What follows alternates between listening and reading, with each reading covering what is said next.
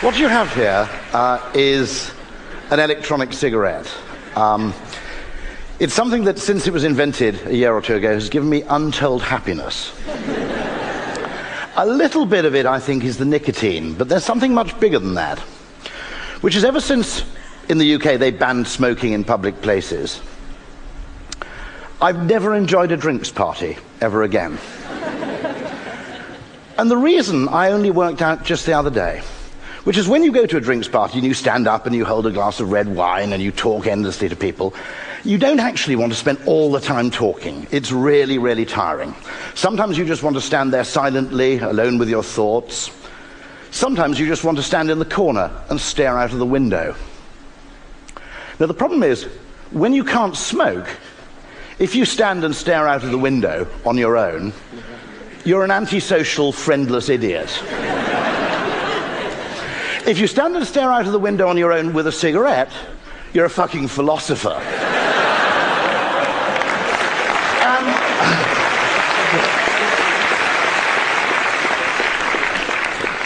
So the power of reframing things cannot be overstated.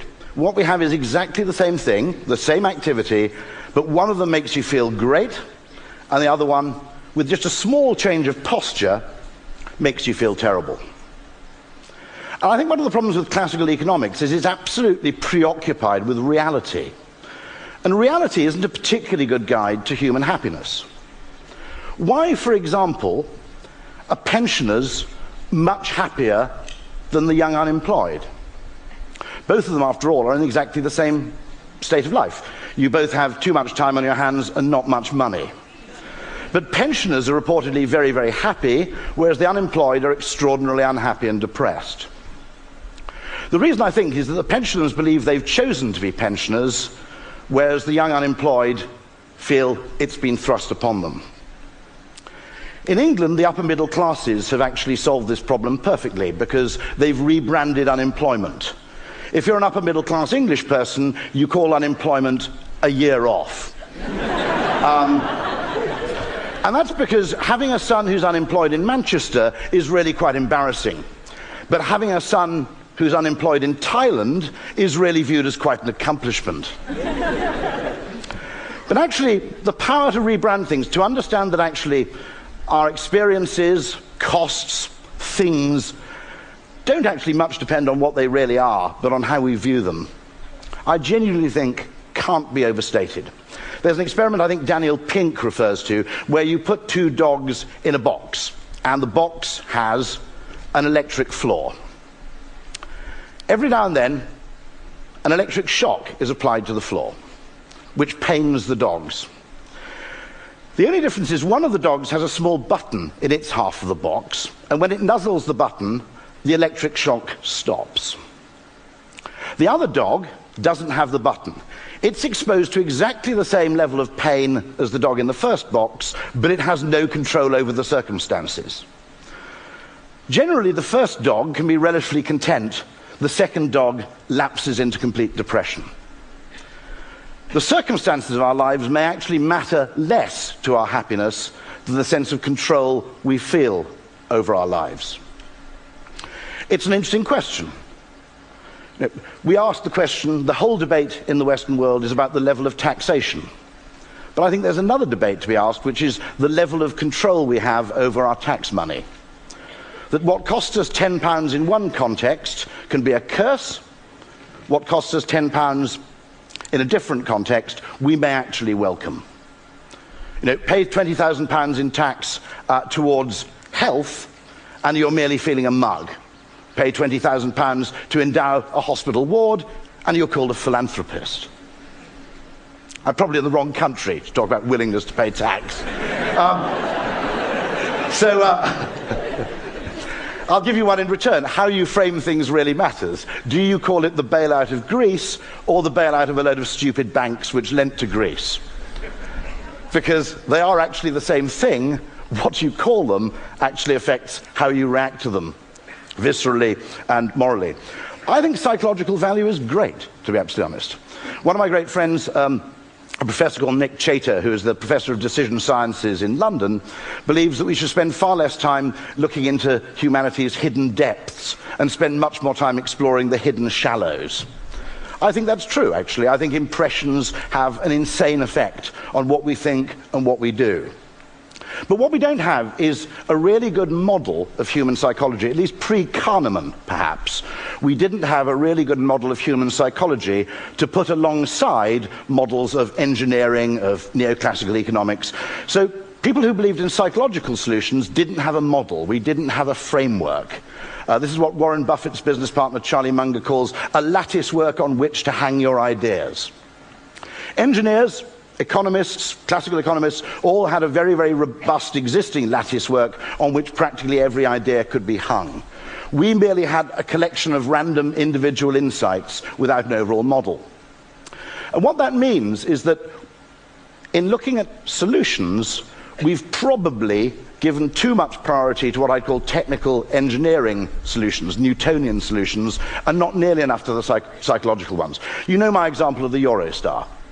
£6 million spent to reduce the journey time between Paris and London by about 40 minutes. For 0.01% of this money, you could have put Wi-Fi on the trains, which wouldn't have reduced the duration of the journey, but would have improved its enjoyment and its usefulness far more. For maybe 10% of the money, you could have paid all of the world's top male and female supermodels to walk up and down the train, handing out free Chateau Petrus to all the passengers. You'd still have £5 billion in change, and people would ask for the trains to be slowed down. Why were we not given the chance to solve that problem psychologically? I think it's because there's an imbalance, an asymmetry, in the way we treat creative, emotionally driven psychological ideas versus the way we treat rational, numerical, spreadsheet-driven ideas. If you're a creative person, I think quite rightly, you have to share all your ideas for approval with people much more rational than you. You have to go in and you have to have a cost-benefit analysis, a feasibility study, an ROI study, and so forth. And I think that's probably right. But this does not apply the other way around. People who have an existing framework, an economic framework, an engineering framework, feel that actually logic is its own answer. What they don't say is, well, the numbers all seem to add up, but before I present this idea, I'll go and show it to some really crazy people to see if they can come up with something better. And so we artificially, I think, prioritize what I'd call mechanistic ideas over psychological ideas. An example of a great psychological idea, the single best improvement in passenger satisfaction on the London Underground per pound spent came when they didn't add any extra trains nor change the frequency of the trains. They put dot matrix display boards on the platforms. Because the nature of a wait is not just dependent on its numerical quality, its duration, but on the level of uncertainty you experience during that wait. Waiting 7 minutes for a train with a countdown clock is less frustrating and irritating than waiting 4 minutes, knuckle-biting, going, when's this train going to damn well arrive? Here's a beautiful example of a psychological solution deployed in Korea. Red traffic lights have a countdown delay. It's proven to reduce the accident rate in experiments. Why? Because road rage, impatience, and general irritation are massively reduced when you can actually see the time you have to wait. In China, not really understanding the principle behind this, they applied the same principle to green traffic lights. Which isn't a great idea. You're 200 yards away, you realize you've got 5 seconds to go, you floor it. The Koreans very assiduously did test both. The accident rate goes down when you apply this to red traffic lights, it goes up when you apply it to green traffic lights.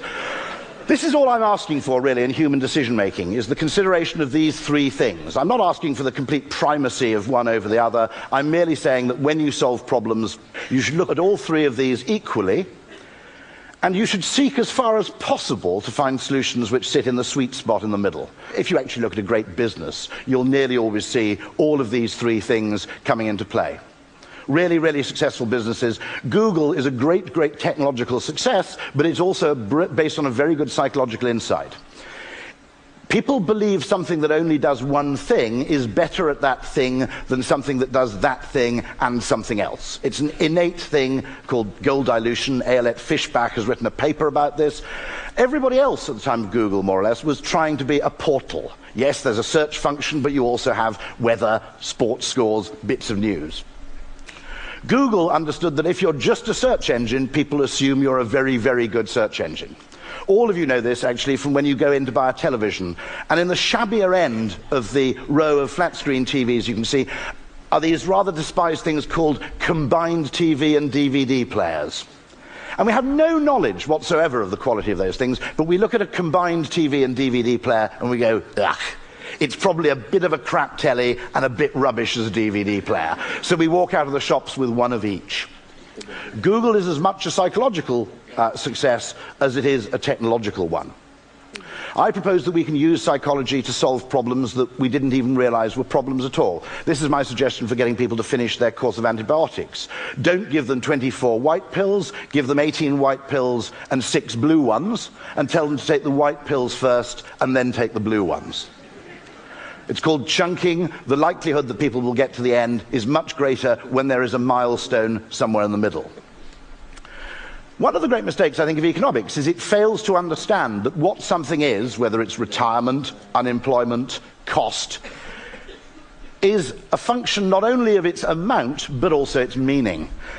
This is a toll crossing in Britain. Quite often, queues happen at the tolls. Sometimes you get very, very severe queues. You could apply the same principle, actually, if you like, to the security lanes in airports.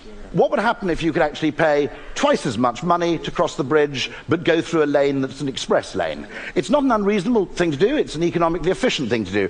Time means more to some people than others. If you're trying to get to a job interview, you'd patently pay a couple of pounds more to go through the fast lane. If you're on the way to visit your mother-in-law, you'd probably prefer to stay on the left. The only problem is, if you introduce this economically efficient solution, people hate it. Because they think you're deliberately creating delays at the bridge in order to maximize your revenue, and why on earth should I pay to subsidize your incompetence? On the other hand, change the frame slightly and create charitable yield management, so the extra money you goes not to the bridge company, it goes to charity, and the mental willingness to pay completely changes. You have a relatively economically efficient solution, but one that actually meets with public approval and even a small degree of affection, rather than being seen as bastardy. So, where economists make the fundamental mistake is they think that money is money. Actually, my pain experienced in paying £5 is not just proportionate to the amount, but where I think that money is going. And I think understanding that could revolutionize tax policy, it could revolutionize the public services, it could actually change things quite significantly. Here's a guy you all need to study.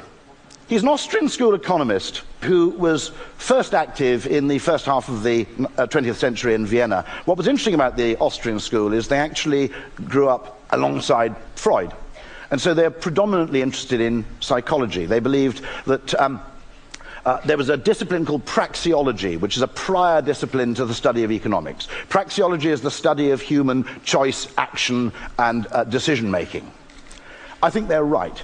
I think the danger we have in today's world is we have the study of economics considers itself to be a prior discipline to the study of human psychology. But as Charlie Munger says, if economics isn't behavioral, I don't know what the hell is. Von Mises, interestingly, believes economics is just a subset of psychology.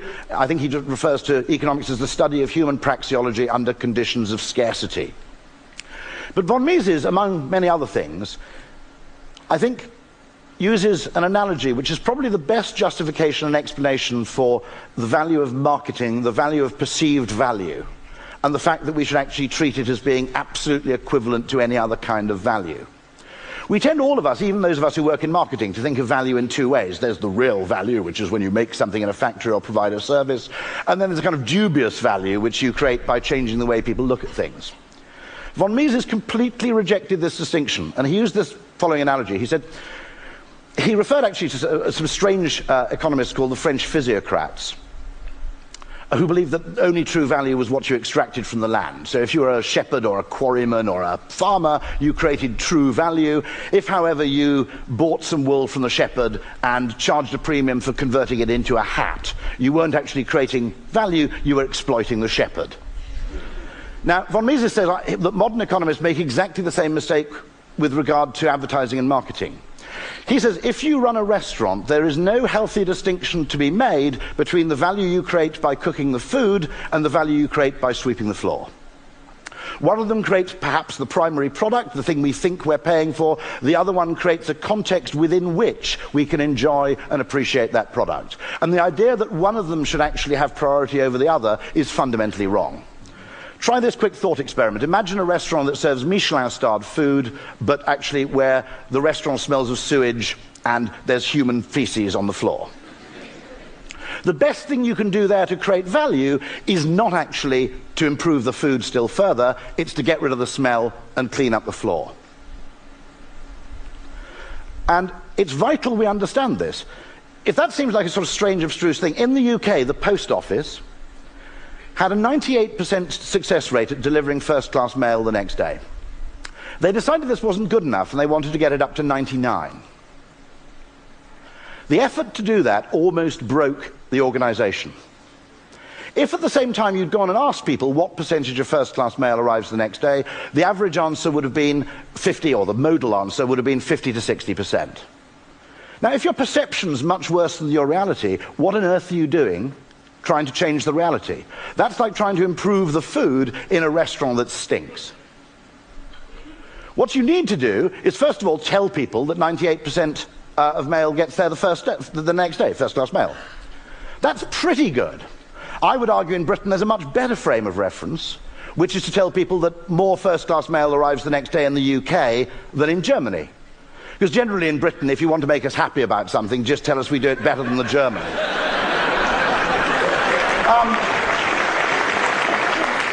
Choose your frame of reference, and the perceived value, and therefore the actual value, is completely transformed. It has to be said, actually, of the Germans, that the Germans and the French are doing a brilliant job of creating a united Europe.